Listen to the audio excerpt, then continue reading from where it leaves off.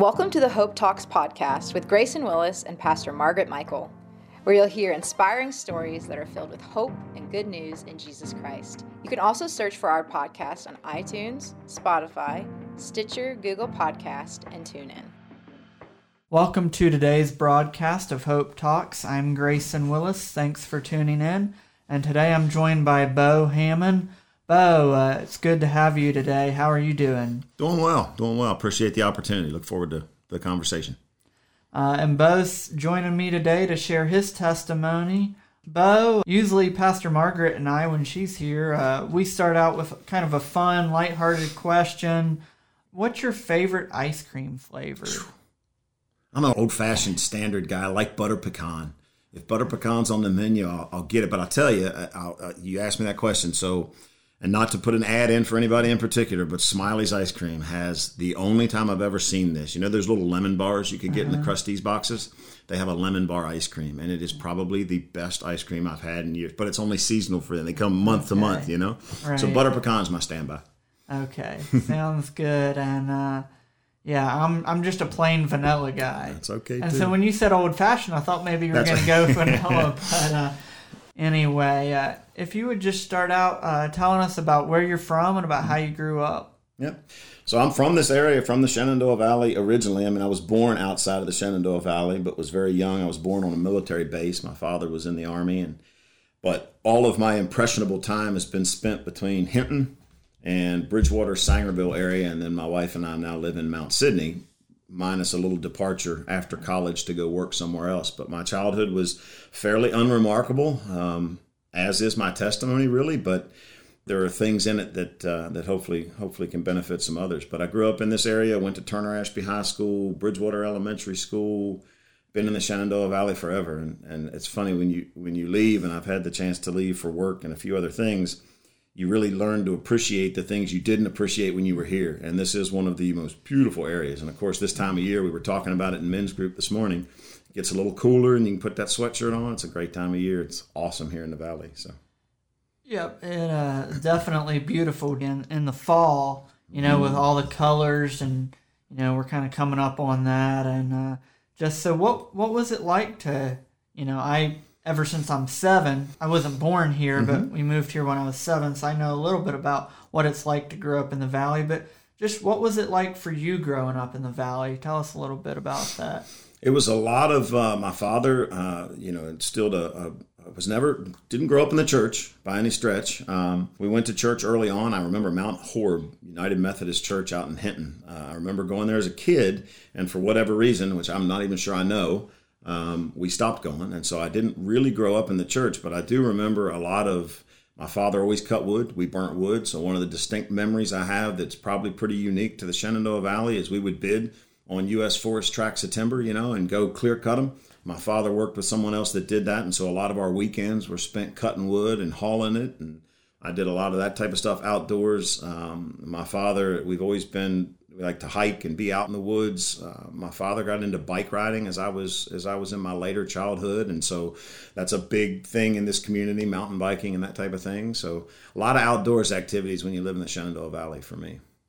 And you know, you mentioned chopping wood with your dad and outdoors type stuff. You mentioned that you had gone to church as a smaller kid, but then at some point y'all stopped going to church and you weren't really sure why. And because I know you, I know a little bit about your testimony. I should say that you and I, and we'll get to this in a little while, but we lead the small group for the 8th grade boys here at Church of the Nazarene in Harrisonburg, and have a great time doing that.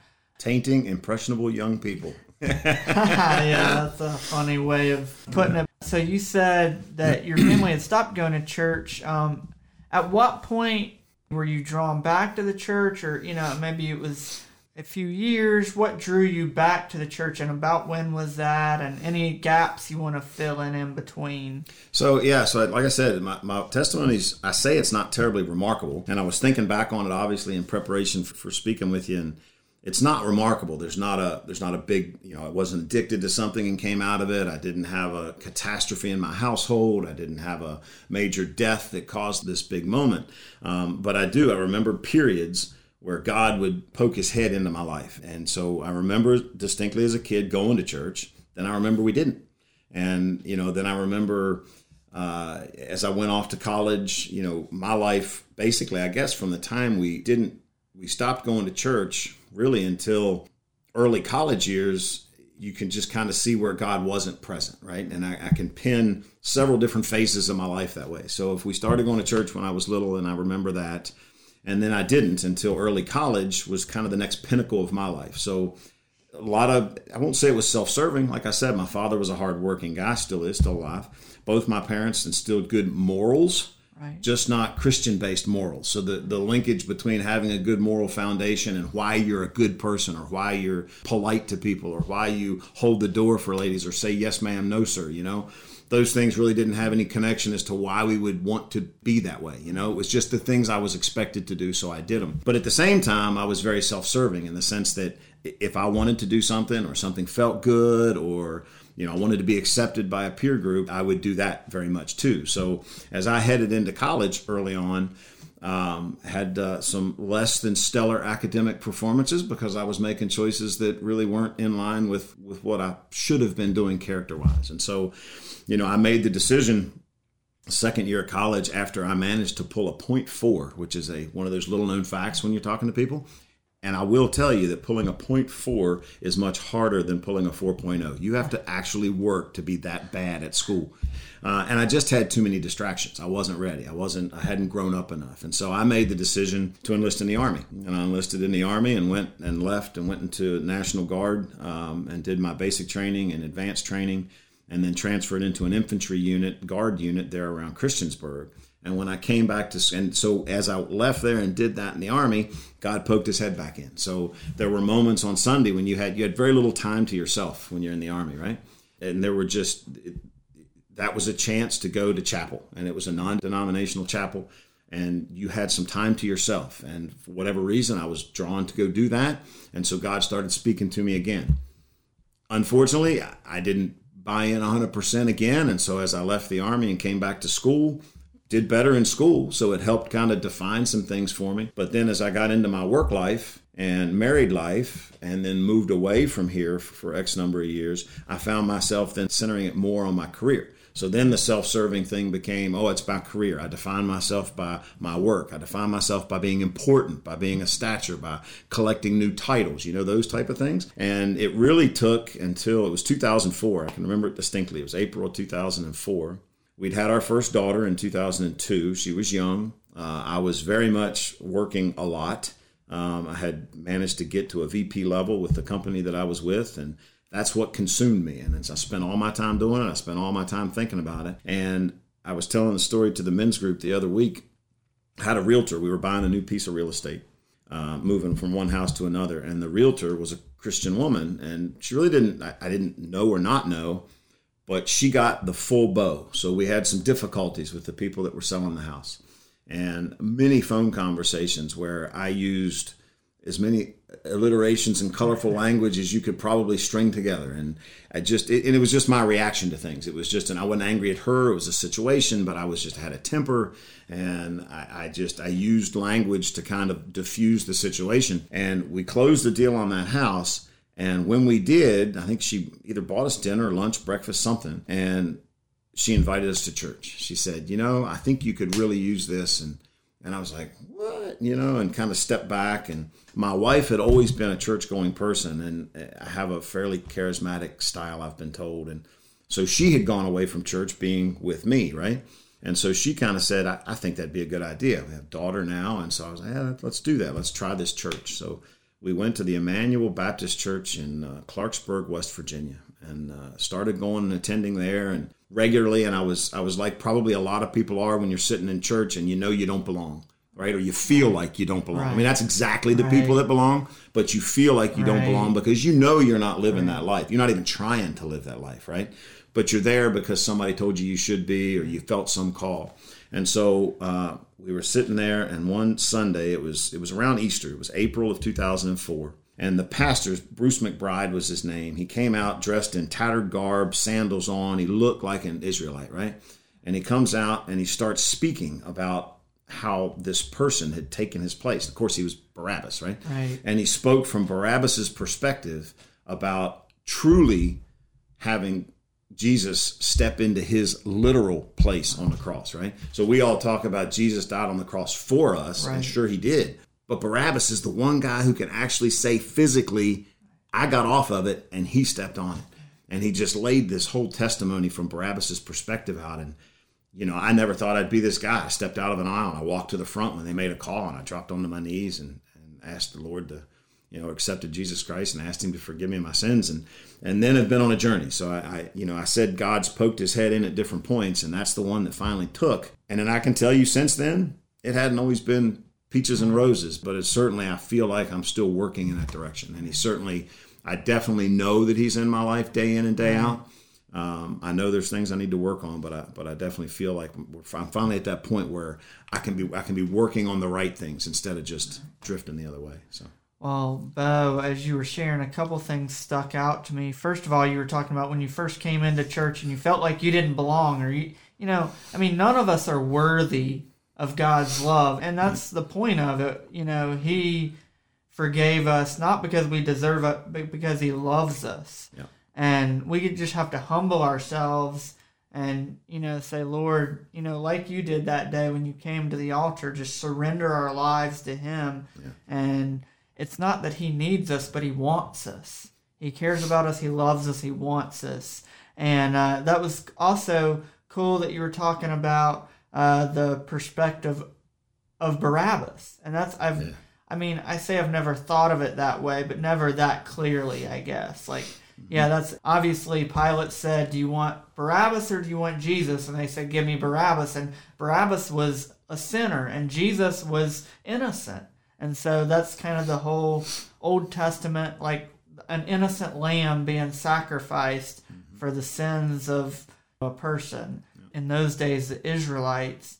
So just share about, if maybe there's somebody listening and maybe they're afraid to go to church because they feel like, well, the church won't accept me, or, you know, I don't fit in, or, you know, just share about, you know, you mentioned that you had somebody invite you to church, but just tell them, maybe they're thinking about taking that step into church, but they're just not sure. Just any words of advice from that perspective that you had those years when you first came back to church. You know, it's truly just taking the leap of faith. I mean, you know, you're never going to know unless you try. And one of the things I said as I was being baptized, at this church, they had a baptismal above the church. It was kind of up above, and so you got baptized and you were kind of looking down. And the way they did it, they said, "What was your, you know, why did you decide to accept Christ? And do you have a verse?" And my verse was, I think it's 1 Corinthians 5:17, the one about transformed and a new being and all that stuff. And I said, you know, real practically, again, I came to it at 32, so I have a very practical perspective on my faith.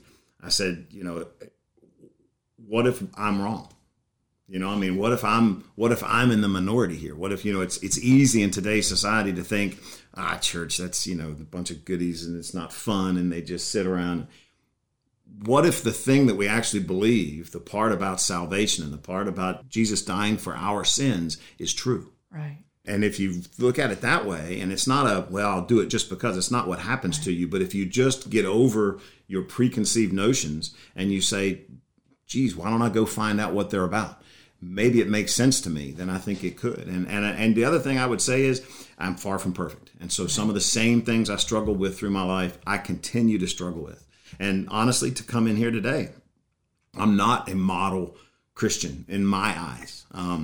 But I work at it. I try and serve. I look at it very practically. I think about Jesus dying for me. He doesn't think I owe him anything, but I think I owe him something. And so I want to try and be a better person than I was before. And it's an everyday thing. And my family can tell you that. My friends can tell you that. I'll be honest, there's some people that may not know I'm a Christian, which is my fault. And it's something I'm working on as you struggle through this journey that never ends, right? Until the day we die and get to meet our Maker. So, you know, you're never not good enough. You're never not worthy. And what's it cost for you to jump into a church and just listen? Right. That would be my biggest advice to somebody who may be thinking, it's not for me. You don't know. Just take a leap of faith. And as you were talking, I was thinking about something I shared recently with a group of men when we were talking about how, you know, God's not done with us. He's still working on us. The day-by-day process you were talking about, I think about something my grandfather said on his deathbed, and he's one of the most godly men I've ever known. And he said, Jesus is still working on me to make me the one I ought to be. Yeah. And this is a man dying of cancer who loves the Lord, and everybody he came in contact with, he made sure to share Christ. But even he was saying the Lord was still working on him. So we're all works in progress.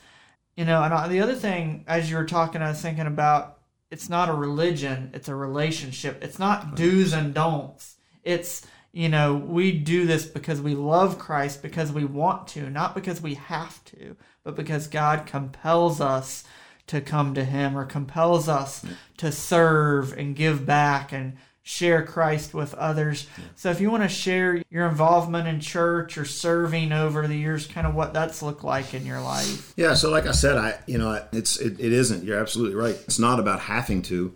It's not like you have to check boxes in order to live up to being a Christian, but because of Jesus' sacrifice, we want to be the best version of us that he created us to be, right? And so, as opportunities have come up to serve, which everyone who's been in a church, churches are organizations of people, and there's always places that need help. And I've been fortunate to be able to connect with kids. I've always related to them, and you working with you in the youth has been great, but you also get to see probably why I relate to them. My mentality sometimes is about on the same level as those 8th graders. So, but anyway, it's I like that. And honestly, I have found for my own path that preparing lessons or thinking about the topic to speak to those guys helps me to learn and further. So that's been fun for me. Best Week Ever has been a good opportunity to serve, because it's given me a chance to just go do something for somebody else. And I think that's, if there's anything that you can boil Christianity down to, it's love, right? It's sacrifice from Jesus, and then it's just showing love. And one way to show love is to serve. And regardless of where that is, if you're asked, I kind of believe, unless there's some real legitimate reason, you should just say yes more than you say no.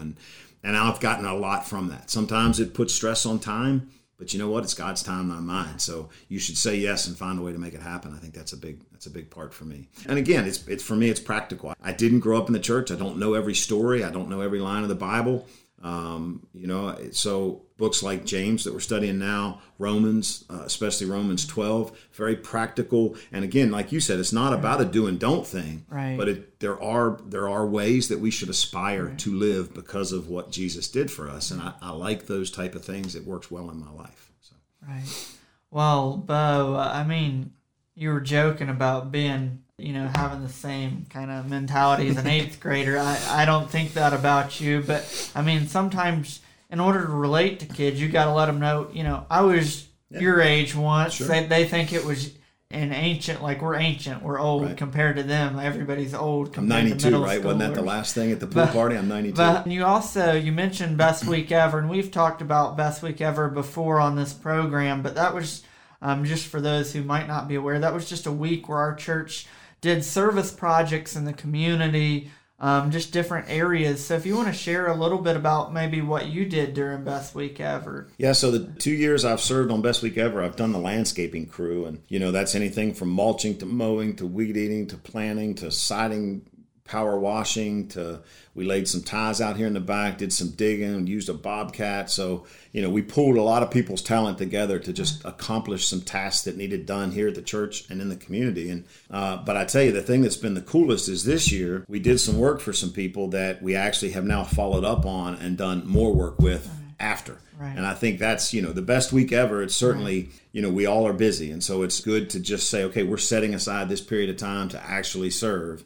And then, but if you can take that and develop relationships, right, like we've been talking about, and let that springboard into further help when they need it, or they feel comfortable to call and ask for more help, then I think that's when you're starting to get out in the community and show some true love. Right. So I like the springboard it provides us, but I'm really liking this second year where we're actually going back out to these same areas. And I know that was intentional this year. They wanted to make sure that the different nonprofits and different people they were serving, that they let those people know we're available if you need anything throughout the year, not just this one week. Yeah. The 1 week is kind of the, get your foot in the door kind of a thing, build the relationship, let them know. But being able to be available throughout the year to serve. I know one of the organizations that they partnered with that week was Open Doors, and I've gone a couple times to help serve meals for the homeless in our community. And it's just great to be able to minister. And you can share about this too, but I think not only do the people we serve get blessed, but when we serve, we get a blessing too. It's probably unfairly much more than they do, to be honest. I mean, I think, it's almost you don't do these things for a reward, but you do it to serve, and hopefully they get a big benefit, and most of them are so gracious, they did. Right. But at the same time, you walk away going, geez, I don't think I should really feel this good about doing this. But it's nice. It makes you feel good about doing that. I mean, there's nothing wrong with that either. I don't think God begrudges us to feel good about the right things, So I think it is definitely a blessing. Well, Bo, you mentioned earlier that you're married, and you said you had your first daughter when you came back to church. If you'd just like to share a little bit about your family. I have a very patient and tolerant wife of 26 years this year in June. So we've been married for that long. Met in high school, believe it or not. We endured 2 different colleges that we went to and still managed to come out the other end and get married. We got 2 daughters. One's a sophomore at Virginia Tech, which is my alma mater, and one's a junior at Fort Defiance, who's playing some volleyball right now. So I have a very busy family. They've been a big blessing to me. My wife's patience, and like I said, she was more of a church person than I ever was, and her patience and tolerance I credit with a lot for drawing me back in too. So it's always good to have a strong, solid family, for sure.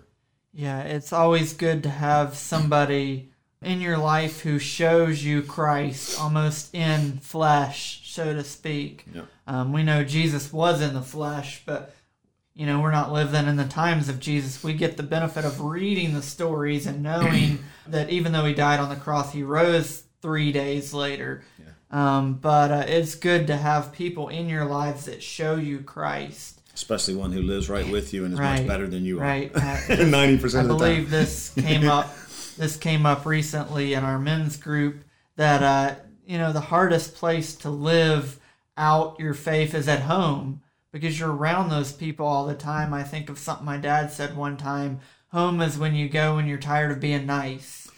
It's so true. And my wife and I say that all the time. You put on that face that you're not supposed to put on, right? But you get home and you can let it go. And that's where the impatience comes out and the intolerance. And we had this morning, just pertinent, we were talking about bridling your tongue out of James, right? And they made that comment that you said about home's the hardest place to do it. And I'm thinking to myself, man, I need to say a few nice words. Right. It just goes through your head quick. It's easy. It happens. Because it's almost the opposite as it should be. It should be the people you're closest and love the most should get your best. But, because they see your best and your worst, that's why, family and love and relationships, that's just how it works. Yeah. You love people unconditionally. If you'd just like to share about how you all ended up here at the Church of the Nazarene in Harrisonburg. Yeah, so when we came back to this area, we definitely had the terrible term, I hate it myself, but church shop. We needed to find a home.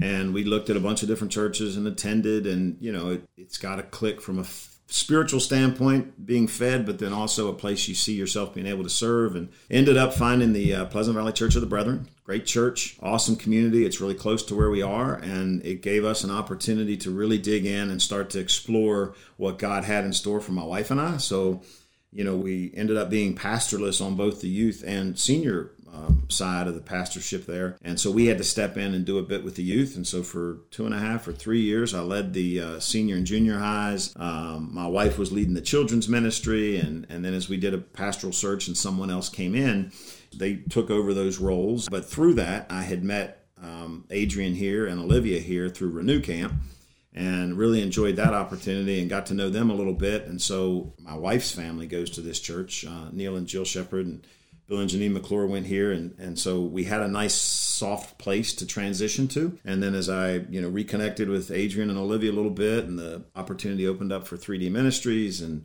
those things, it just kind of grew into a fit. And so now we've been here for about 2 years now, and I really love the service aspect of the Church of the Nazarene, or Harrisonburg First. So I enjoy that part, and I enjoy the opportunity to serve, and met some great people, and starting to get connected with the men's ministry. And through Best Week Ever, Don Tutwiler has really been been a good mentor, even though he probably doesn't know it, just to lead and say, here's how we do things, and here's going out into the community and serving, and it's been good. I've enjoyed the opportunity. Well, if you want to just share about maybe some of the things you've gotten out of either serving at Renew Camp or through 3D, or maybe some of the things you've gotten out of the men's Bible studies. Yeah. I think one of the hardest things for me, and it stems from my path into Christianity, I'm not big on sharing my faith. It's just never been something I'm good at. One, again, it can be a level of unworthiness. I don't know that I know enough to be able to speak to people about it.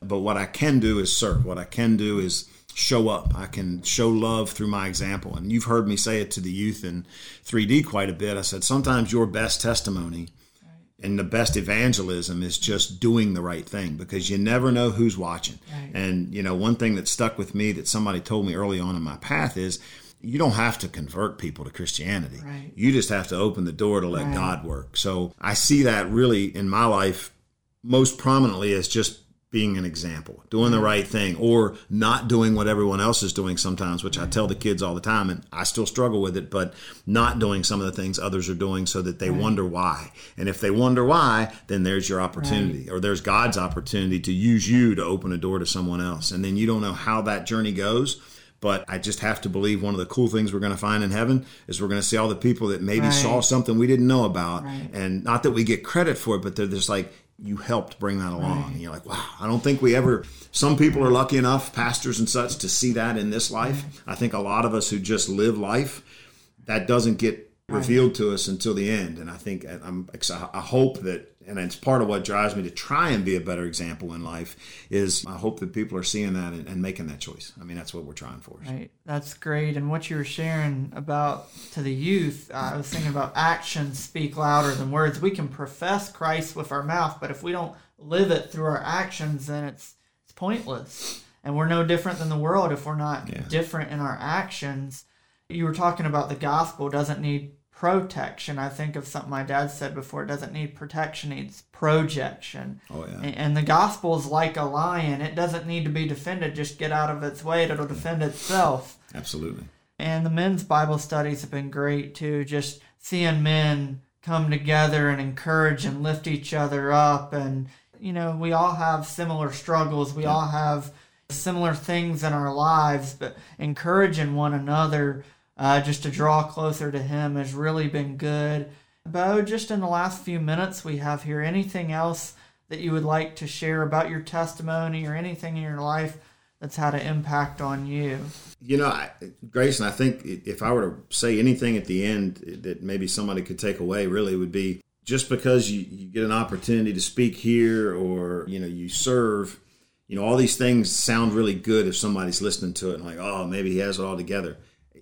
I don't, and very few people do. And there's weaknesses throughout my life. There's things that I'm talking about here that aren't things I've accomplished, but they're things that I'm still working to accomplish and achieve. And I think, one of the great things about Christianity and what Jesus did for us on the cross is it's perpetual, it's ongoing, it's all the time. So it's not a moment in time that you then walk away from and you're on your own. It's a perpetual, happens every day, recurring moment in time where He forgives us and we have to surrender. I mean, and that I like that aspect of, you don't have to be perfect to be able to sit here and work in God's world. So, well, thank you for sharing, and thank you for your vulnerability. And surrender is a daily thing, something we all have to be doing daily, die daily, so to speak, die to our will.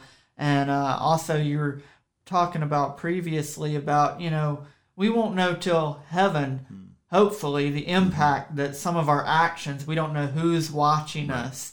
But even if God's the only one watching us, we should live as if, we want to please Him, and whoever else is watching and, comes to Him through our witness is a bonus, so to speak. And I think about that often a lot, especially in relation to this program. I hope that I don't know till heaven one day the impact of who has heard the testimonies that have come through the airwaves through this program. Yeah. So, Bo, thank you for joining me. It's been a pleasure to have you. I appreciate it. I'm humbled. Thank you.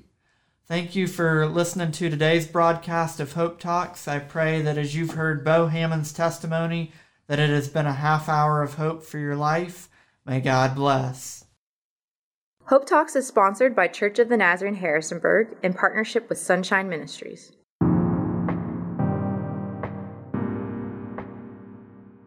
Thanks for listening to today's podcast of Hope Talks. If you enjoyed the podcast, please subscribe for updates and the latest episodes. Also, if you're in the Harrisonburg, Rockingham County area, we invite you to listen on the radio each Sunday at noon on 1470 AM or 102.1 FM WBTX.